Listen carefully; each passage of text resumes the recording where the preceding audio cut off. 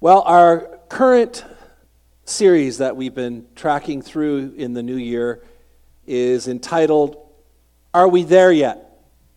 Getting from Here to There.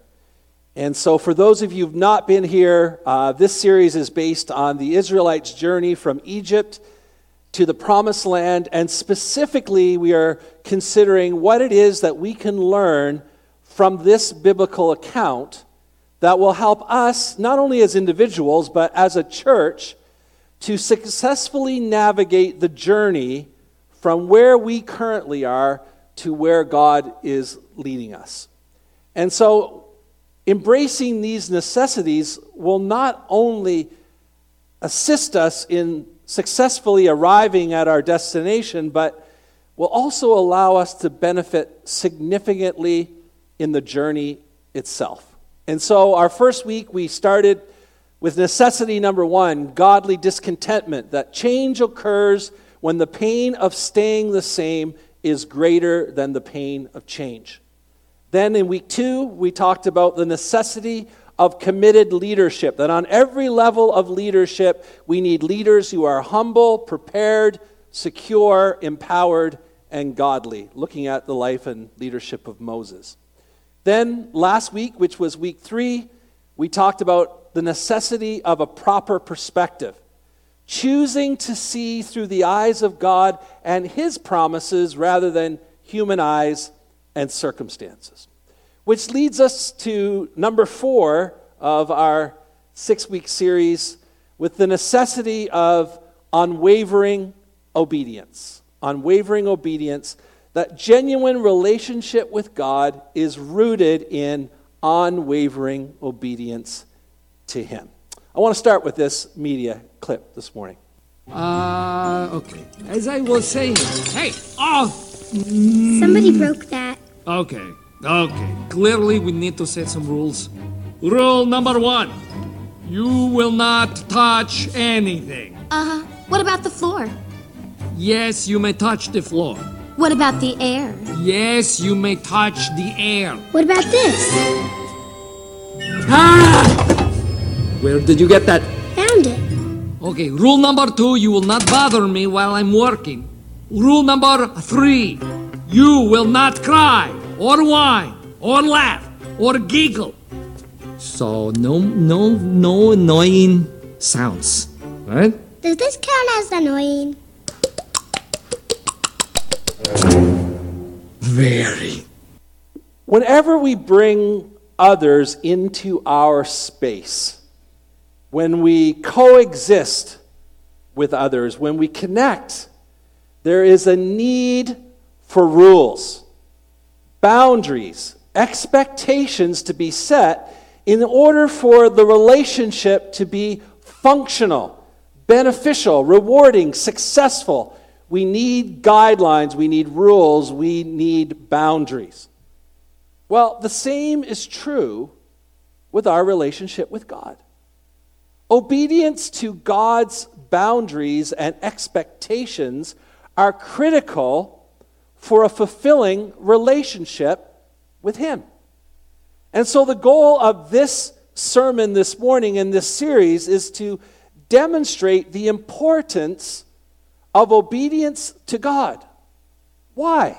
Why is it important for us to understand the value of obedience to God?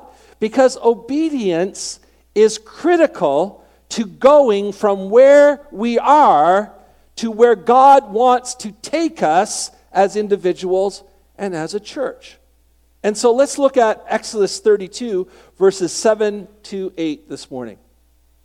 Then the Lord said to Moses, "Go down, because your people, whom you brought up out of Egypt, have become corrupt.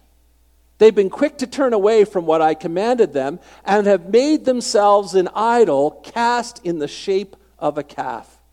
They have bowed down to it and sacrificed to it, and have said, 'These are your gods, Israel, who brought you up out of Egypt.'" What I want to do this morning is trace the spiritual journey of Israel to this moment. And I want to begin with their Egyptian spirituality. Now, earlier in the series, we talked about God's call to Abram, who became Abraham. We're told in Scripture that he was an idol worshiper himself. And God came to him and said, I want you to leave your clan, your tribe, your family, your homeland, and I want you to go to what I am calling a promised land. I have a land for you that I'm going to be your God, your one God, only God, and I'm going to bless you with descendants, and that the nation formed from your descendants are not only going to be a blessing to that nation, but is going to overflow and become a blessing to all the nations around them. And so we saw that Abraham, who didn't even have children, set out in obedience at 75 years of age, in case you're wondering if you can help Pastor Kevin on Wednesday nights, with his wife Sarah, his nephew Lot and Lot's family, servants and livestock, in pursuit of this promised land. And so we're told that then Abraham had Isaac, who became the father of Jacob, who had 12 sons, and we looked at the account of them ending up, because Joseph was in Egypt and there was a famine, and they stayed there, we said, anywhere from 215 to 430 years, depending on which scholars and which math you want to accept. Bottom line, a very long time. Their growth intimidated Pharaoh, so they were enslaved. Now, it's important for us to understand that God's pattern for Israel's spirituality had not been established yet, beyond the call to Abraham and the promise of what would become to not only Abraham, but to their forefathers, and the faithful obedience that has taken place to this point of their forefathers. And so for the large group of Hebrews that are living enslaved in Egypt, which we estimate to be somewhere around 1 million, all they really knew of God had been passed down to them orally from the previous generations. They have no direct communication with him or connection to him themselves at this time. And they certainly don't see this God that they've heard about from generations before doing anything in their current painful scenario. And so this present group have only ever lived in Egypt. They were born in Egypt. They have spent their whole lives in Egypt. Some of them died in the next generation. In the next generation, all they have known is Egypt. And all they have known is a pagan culture that worshipped many gods. In fact, Pharaoh himself was considered a god. He was Ra. He was a god. He was worshipped by the people. They were surrounded by idols and images of pagan worship. This is all they have ever seen of spirituality, other than the promise passed orally down from a long time ago, hundreds of years ago, from generation to generation. That is, of course, until unexpectedly, one day, God revealed himself to Moses on the backside of the desert. And in Exodus 3:6, we have God introducing himself. When Moses goes over to the bush that is burning but not being consumed, God basically says, I would like to introduce myself to you personally. I am the God of your father, Abraham, Isaac, and Jacob. You know, the God that you were taught about but never really encountered personally. And in Exodus 3:13, Moses replied to him and said, okay, so just suppose I hear what you're saying, and I'm willing to do what you're asking me to do, and I go back to these Hebrews that are in Egypt, and I tell them that you want to lead them out, and that you want to fulfill this promise to Abraham. They won't know who you are. They don't know you. They're going to ask me your name, because all the gods around them have a name. And they don't know your name. They know the names of the Egyptians' gods, but what is your name? And God said, tell them, my name is I Am. I am the God above all gods. I am the God of Abraham, Isaac, and Jacob. And I'm going to take them from their current reality to the land promised to Abraham. Even though they were descendants of Abraham, they don't know I am. They don't know him. In fact, they knew the pagan gods more than they knew the God of Abraham. Their Egyptian context was polytheistic. Many gods all around them. Next, you have their wilderness spirituality. The wilderness journey, which we said could have been completed in approximately 40 days, instead took 40 years. And there's a reason, and a good reason for that. The wilderness journey is not just about arriving in this so-called promised land. It's not about changing your address. It's not about changing your reality of going from slavery to freedom. It's not even just about a physical piece of property. The purpose of this journey was to make them the people of God. They're leaving Egypt with no idea who he is, and by the time they inhabit the land, they have to know this God. Is to make them the people of God. And so God's intention was to bring them out of Egypt from Egyptian spirituality to not knowing God beyond oral tradition, to having a covenant relationship with God that would not only transform their lives and their families, but the nations all around them. And so when they set out for the land of Canaan, they didn't know God, and they didn't have a relationship with God yet. If you look closely, their journey is not based on obedience to God that flowed from this relationship with God up to this point. That's not what it is.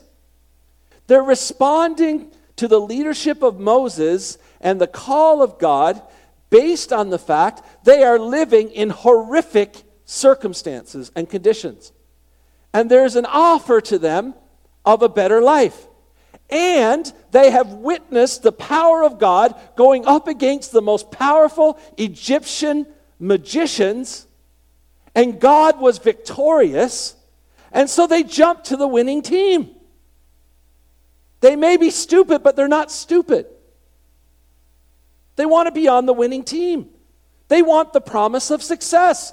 Well, of course, my option being staying here in slavery versus going to freedom, staying here in an environment of weaker power when I could be cared for by someone of greater power, it's a no-brainer. But they weren't committed to God. They're committed to the benefits that God could provide. That's what they want. They want what God can give them. Egyptian life had shaped who they were. In Egypt, God was Pharaoh. And Pharaoh was their leader.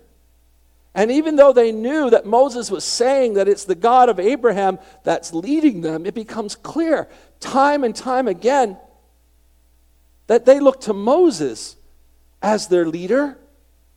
In fact, most likely seeing them as their God. He is God in the flesh for them, like Pharaoh was. So they're happy when he provides what they want and what they need. But then they get angry and critical when he doesn't. And it's a hard life. But the time came when this needed to change.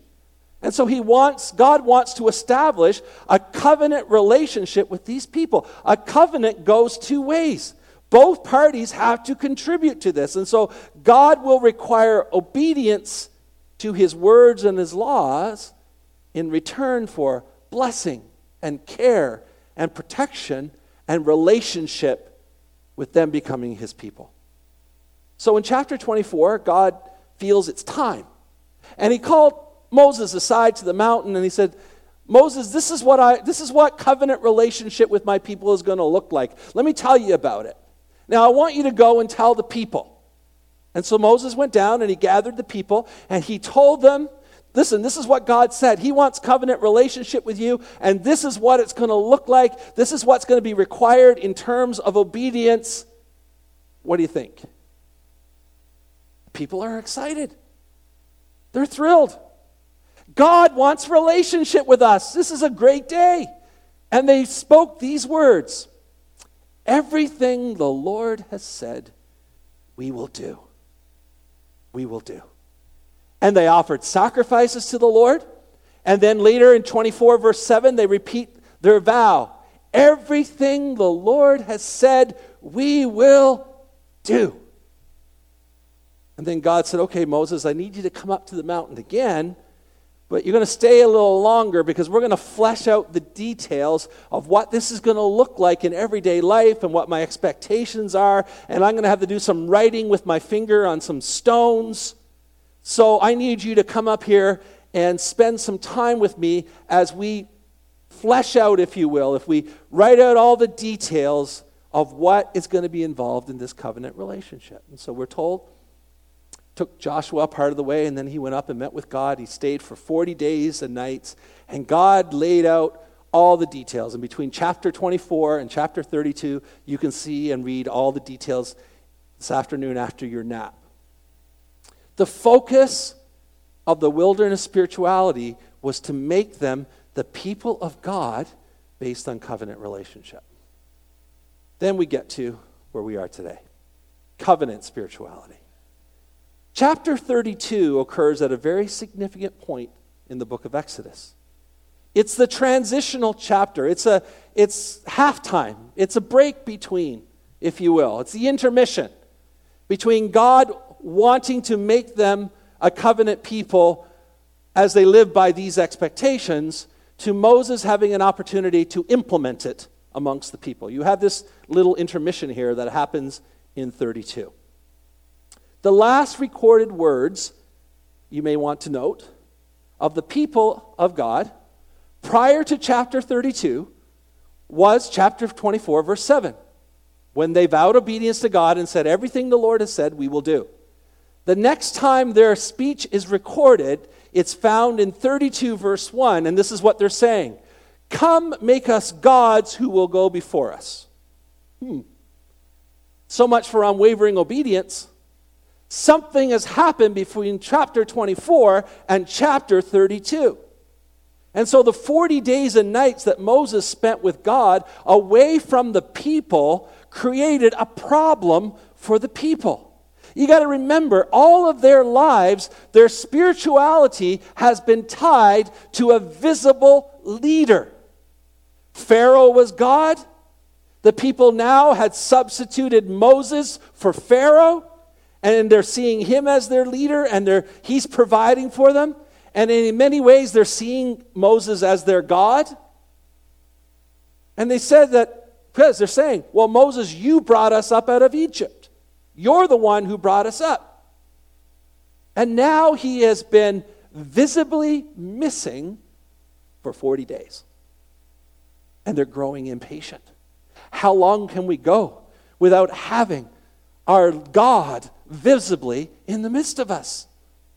And so with Moses gone, their visible God is missing. They need a substitute. They need a new one. Moses needs to be replaced. Moses replaced Pharaoh, and now a calf will replace Moses. So the people went to Aaron. Aaron's second in command. He's the one doing most of the talking in Egypt.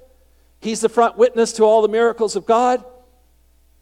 I would imagine it's intimidating, when representatives of about 1 million people come to you, tell you what they want, and there's just one of you.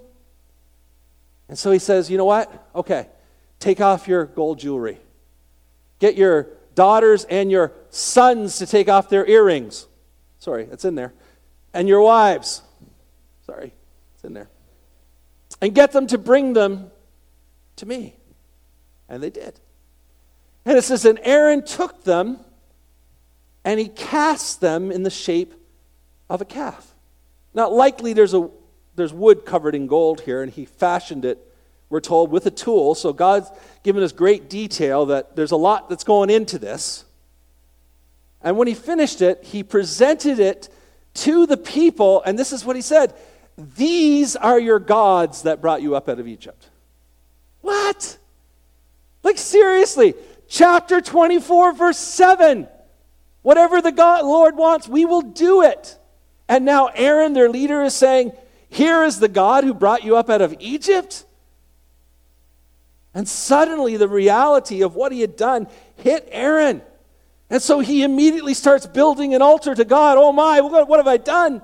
And he starts building this altar to God in front of the calf. And he said to the people, okay, listen, I gave you your calf, but tomorrow, okay?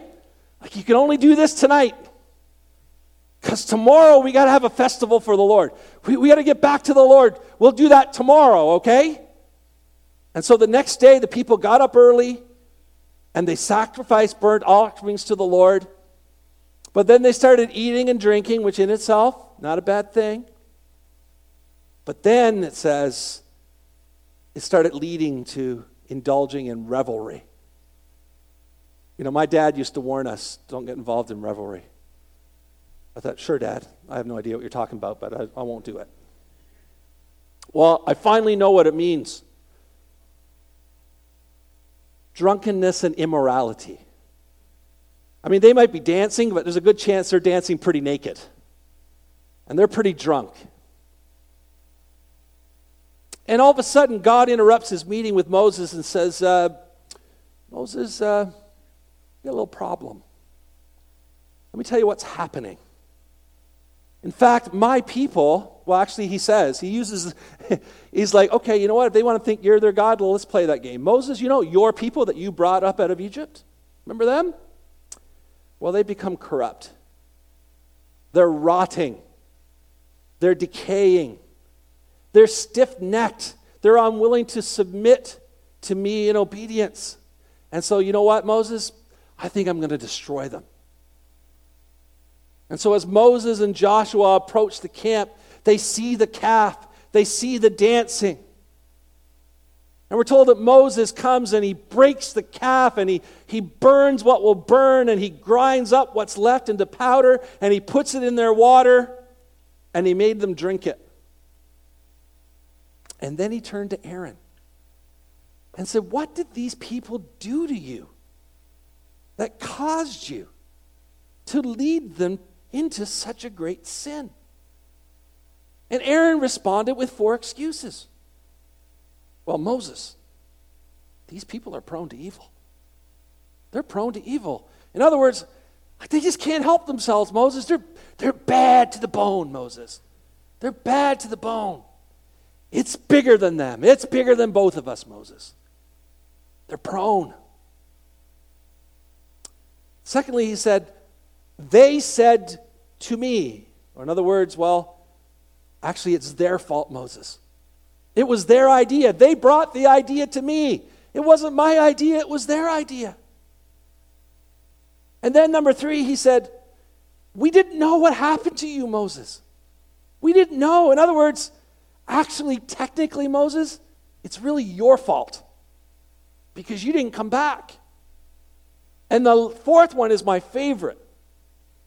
I threw the gold in the fire and out jumped the calf. In other words, not my fault. And the result of their disobedience is that their relationship, this covenant relationship with God is in pieces. It's broken. It's literally, Moses is so mad he throws the stones down and they break. And 3,000 of them die by the sword that day as the elders go through the camp. And then God, for good measure, struck down a whole bunch more with a plague. But the point is this: covenant relationship, covenant spirituality is rooted in unwavering obedience to God. And they didn't have it. So for us today, if we're going to go from where we currently are to where God is leading us, whether it's as individuals or as a church, it's going to require unwavering obedience to God. And so I want to consider 3 actions that we see reflected in this text that can impact unwavering obedience in our relationship with God. The first, owning it. For most of us here in this place, we share, if you're a follower of Jesus in this room this morning, then we all share a common truth of how we came to faith in Jesus, right? Our common truth is Jesus. We came to Jesus. He saved us. He changed us. But outside of that, without a doubt, our journey of faith varies from person to person. How you came to Jesus and how I came to Jesus was probably a very different road. But we all got to the same place, just a different road. I was born as a 3rd-generation Pentecostal to a mother who was a believer and a father that would come to faith when I was about 5 years of age. Even though my dad was an unbeliever, my father tithed faithfully to the church. He lived a moral life. He respected Sundays, which meant we weren't allowed to do anything. And he sent his family to church. I went to church because I was sent. That's why I went. I was taught what I was supposed to believe. I was taught the consequences of not believing what they told me to believe. I witnessed God impacting people's lives in the church. I saw it as a kid all through my life. I obeyed because, quite frankly, I was scared to death of my parents, and I was afraid of the God that they taught me about that would send me right to hell if I messed it up. So I'm staying with this because I can't take that chance. I didn't like going to church or Sunday school.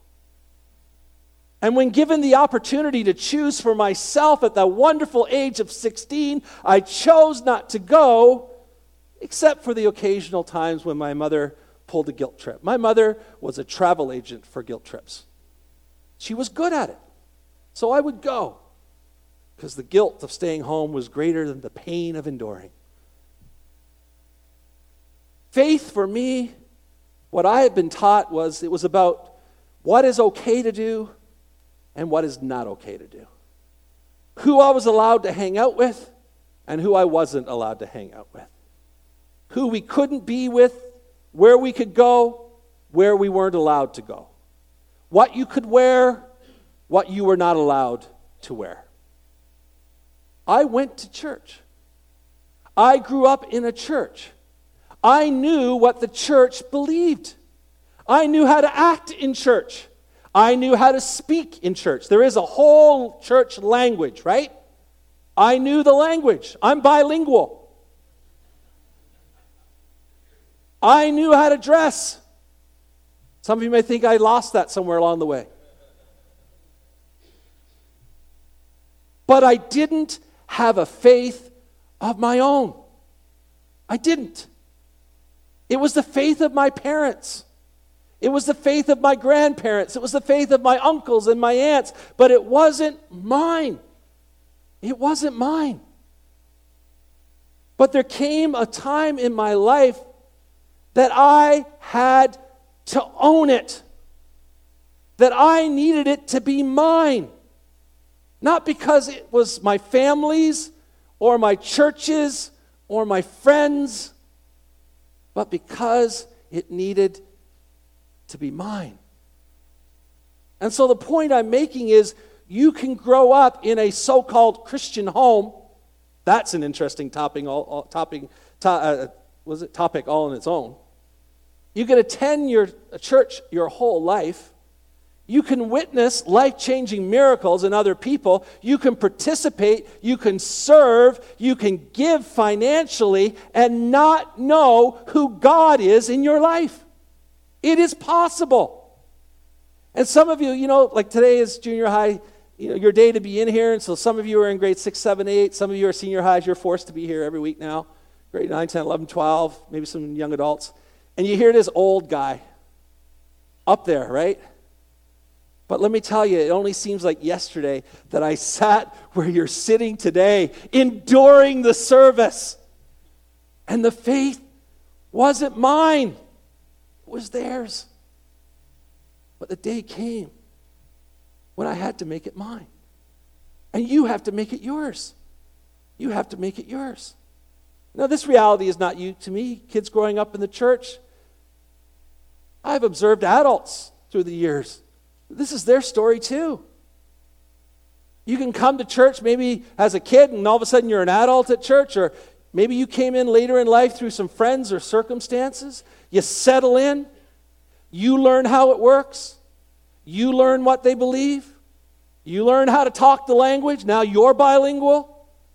You know how to act like they act. You know how to dress like they dress. Maybe you serve, give. But you say, I really don't know who God is in my life. Adults who grow up in the church can have a faith that's based on family tradition and appearances and fear. I have met adults who are 30 or 40 years old who are scared to death to admit they don't have a relationship with God because they're still afraid of their parents who go to the church. But they know it's not their own. But unwavering obedience to God involves joining a journey with God so He can bring you into relationship with Him, so He can form your life, so He can change you from the inside out, so He can stretch you in the process of you becoming a child of God. A child of God. Unwavering obedience begins with owning your faith as your own. Secondly, blending it. To the best of my knowledge, I invented the original party mix. I know, that's a lot for you to take in. To the best of my knowledge, now when I say party mix, I don't mean a song list for a party. I'm talking about like the bag of chips, right, that has the varieties all in one bag. I think I invented that. Because as a kid, I would mix chips and cheesies and pretzels in a bowl. I enjoyed the various flavors and textures all in the same bowl. But then years later, the chip company stole my idea. And Party Mix was born. You know, and now people are paying for that as a separate item. Well, our family doesn't always eat cereal. But when we do, we often blend. We just do. At our house, it starts with some Special K and a few mini wheats topped by a little bit of granola, or maybe some Honey Nut Cheerios and a little this. We have now invented the breakfast party mix at our house. It won't be long before the cereal companies steal that from us too. Because our family loves to blend. We just love to blend. Well, blending is an important yet challenging aspect of unwavering obedience. Paul tells us in 2 Corinthians 6:17, come out from the world and be separate. Okay, I got it. And then Jesus tells us, which I don't think my parents ever read what Jesus said. I think they just stuck with Paul. It's pretty common in evangelical churches even today. Just putting that out there. Paul's words become more important than Jesus, but we won't go there today. Jesus tells us in Mark 16:15, go into the world and make disciples. So you're sitting there as a kid and you're thinking, well, which is it? Are we to come out or are we to go in? I'm confused. The answer is yes. The answer is yes. Because it's both. It's a blend. The goal, you see, is to live in unwavering obedience to Jesus in our personal relationship with Him, rejecting the mindset of an ungodly culture, while at the same time participating and interacting in our culture in order to heal a broken humanity and help them become disciples of Jesus. See, the truth be told, followers of Jesus have always struggled to live their lives the way Jesus called us to. Because His call is demanding. His call is sacrificial. His call is selfless. And so, response of followers of Jesus, the most common is to create a version of following Jesus, a version of discipleship that we're comfortable with. We just want to change the elements to make the blend a little more appealing to us.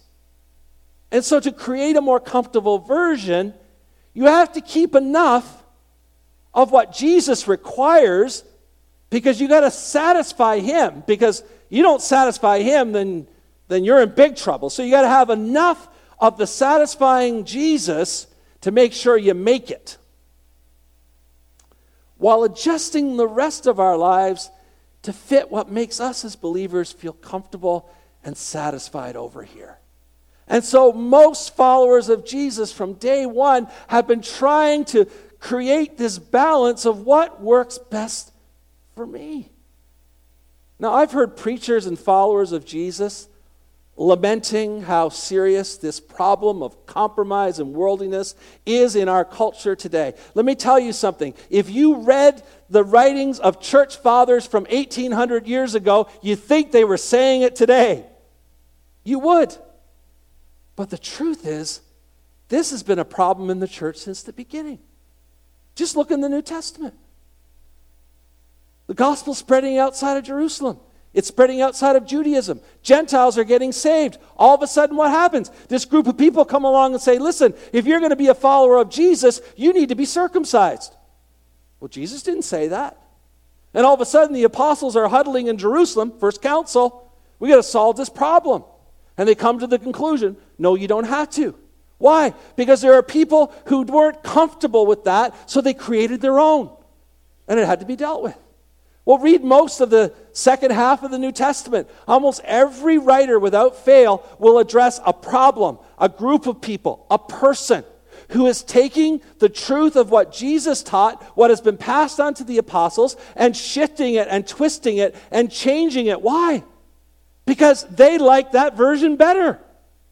They like that version better. And so they're twisting it to say, well, yeah, you know what, if I just move this around, okay, I think I can live with that. And the New Testament writers are calling them out and saying, no, they're false teachers. They're liars. They're deceivers. They're antichrists. Just read it. Then you get to the early church fathers. Someone comes along and says, you know, I have some questions about this Jesus being man and God, and next thing you know, you have the Council of Nicaea and you have the Nicene Creed. Why? They're responses, and there's so many of them. The early church fathers are fighting people who want to take this core truth and switch it and blend it to a more comfortable arrangement for them. This year was the 500th anniversary of the Protestant Reformation. Now, even though as Pentecostals, our roots aren't in the Protestant Reformation, they're actually in the Anglican Church, Church of England, but that's another story. But the Protestant Reformation, a significant moment in the history of the church. Well, why did it happen? Because there was a group of people who believed that the very church was doing that very thing. Taking what was the truth of the word and adjusting it and blending it to appease people and for their own advantage, and had twisted the heart and essence of Scripture. And so there's this group of people who stand up to this powerful giant and say, no, we don't believe this. The revivals of the 18th and 19th century, calling people back to repentance and change. Because what you've made Christianity, what you've made being a follower of Jesus, is not biblical, and you need to return to the core of the truth of the Scripture. Today, many followers of Jesus still wrestle with the call of Jesus to unwavering obedience, to complete surrender, to total commitment to God, in opposition to the pull and the impact and the shaping of culture on our beliefs and on our values and our desires and our priorities. And the result is, we, like many who've gone before us, like to create our own version of being a follower of Jesus that we feel will meet His requirements without costing us too much, without having to give up too much. It's not new. It was in the book of Acts. It's been every generation since. It's not true. It's not true that it's recent day. It's been every day. And the truth is this: you can't minimize the call to discipleship, which includes sacrifice, commitment, dying to self, taking up your cross, giving your life away so that you can find it to engage in and seek after cultural values and priorities. We just can't do it. We can't tell God 1 minute, like the Israelites, we will obey everything you ask, God.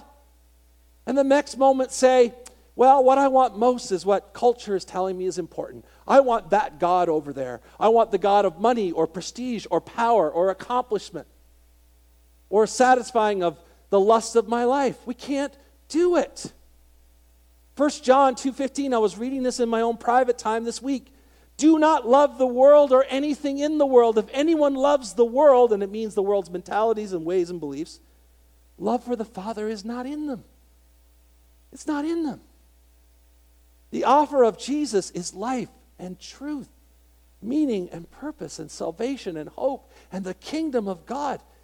But it's based on unwavering obedience, total commitment, sacrifice, dying to self, taking up your cross.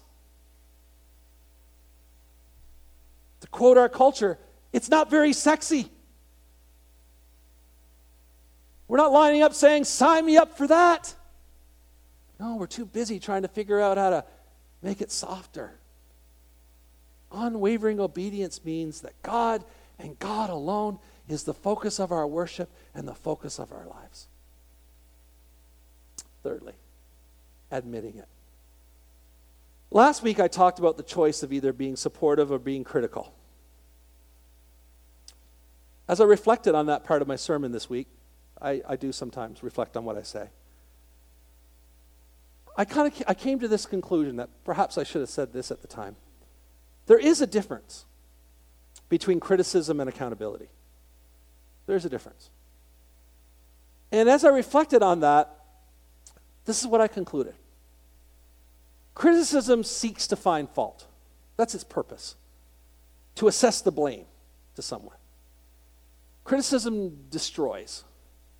It's selfish because really it serves to protect individuals and to deflect responsibility to other people.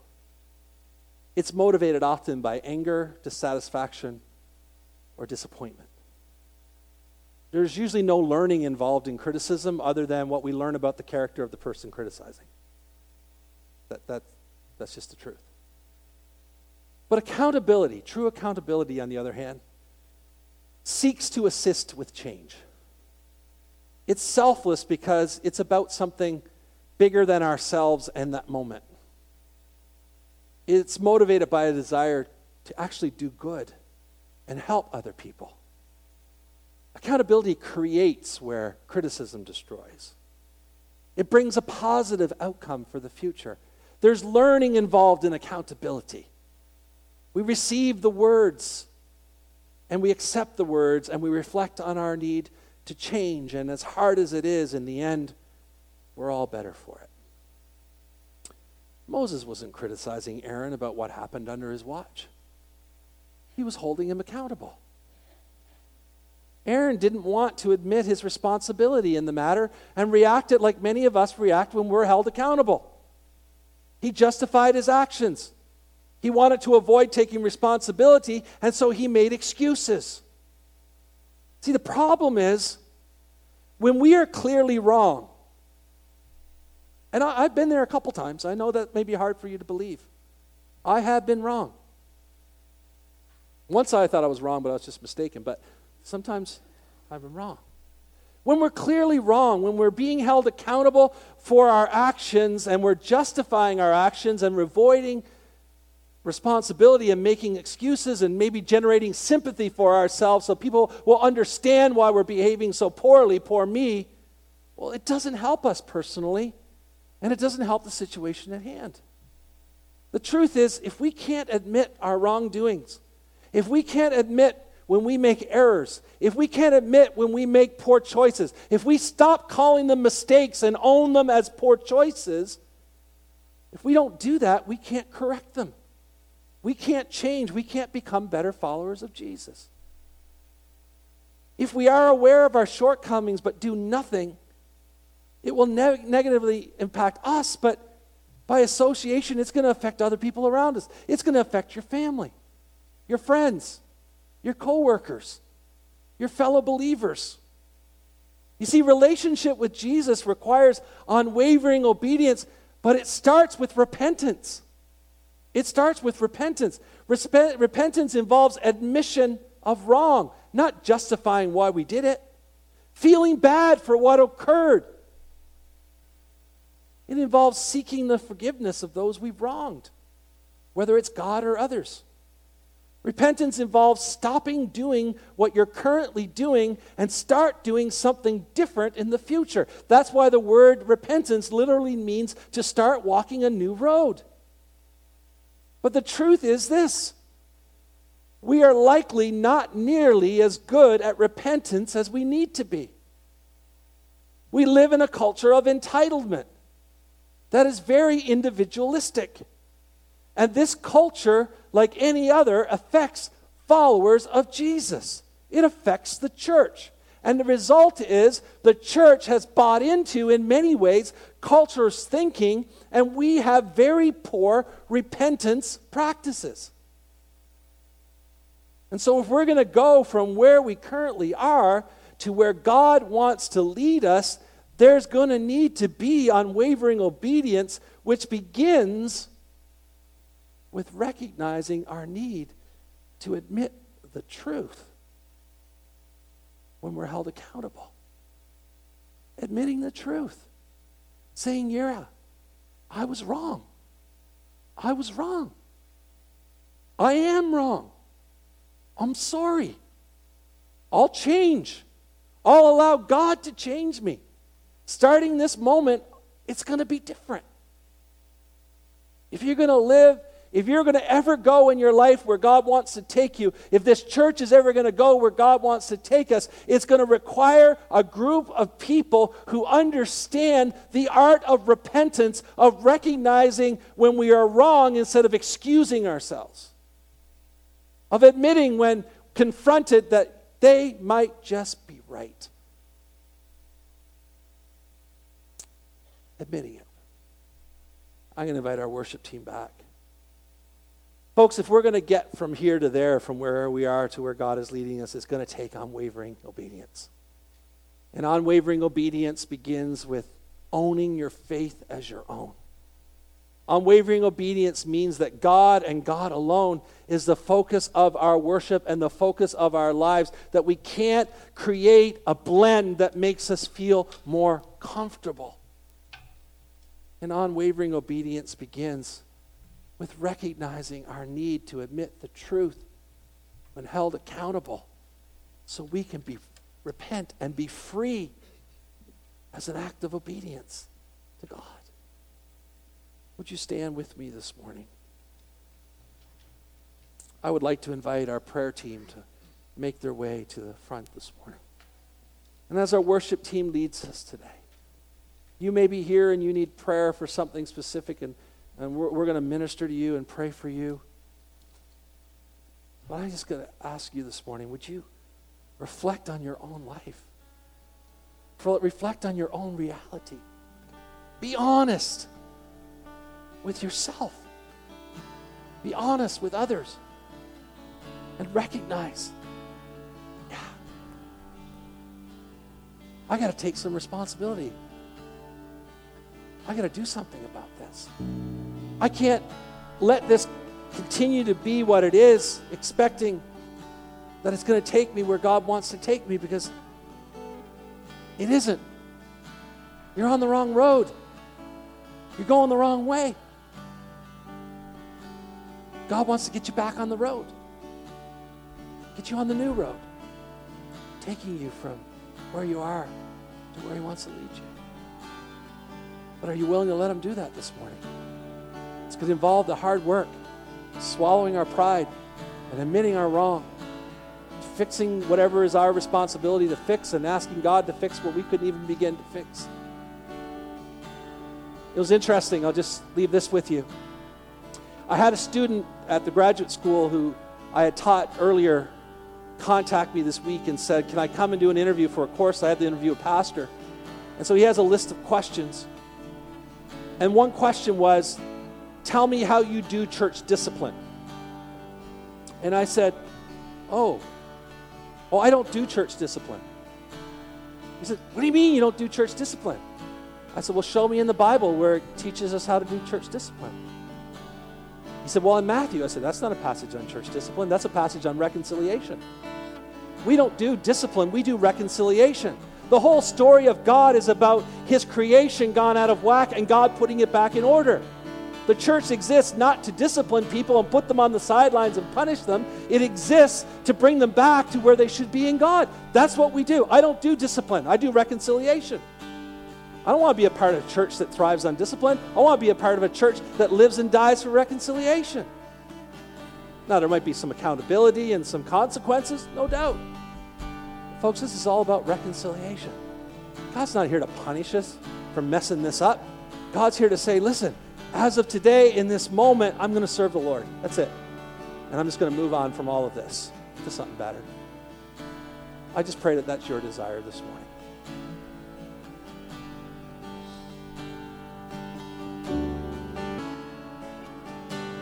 Lord, wherever we find ourselves as individuals in our journey with you, we know that the enemy's greatest tool is helping us be so focused on our failures, making us feel like we messed up so bad that we are disqualified from our future, to being so bound by our own disappointment and the disappointment of others that we can't embrace the future that you have for us. But Lord, we stand here today and we declare that what needs to be repented of, we will repent. What we need to own, we will own. How we need to properly blend, we will blend. Because our focus is not on the past. We'll take the good that we've learned through the heartache and the pain and the celebrations, but we're going to apply it to the future. From this moment on, not yesterday, not last week, last month, not 50 years ago or 20 years ago or last year. It is today, in this moment. Lord, I will do whatever you want me to do. I repent of what I need to repent of, and I do whatever you want me to do. Lord, I thank you that there is so much excitement in the futures that are represented in this room, that if we could just get to the point where we give ourselves to you, the incredible joy and fulfillment and peace and love and happiness we could know. Lord, if we have any energy, would you help us use it in our pursuit of you, not in our crafting of what makes us feel comfortable. Lord, we pray this as we prepare to leave this place today. In Jesus' name, amen. Amen.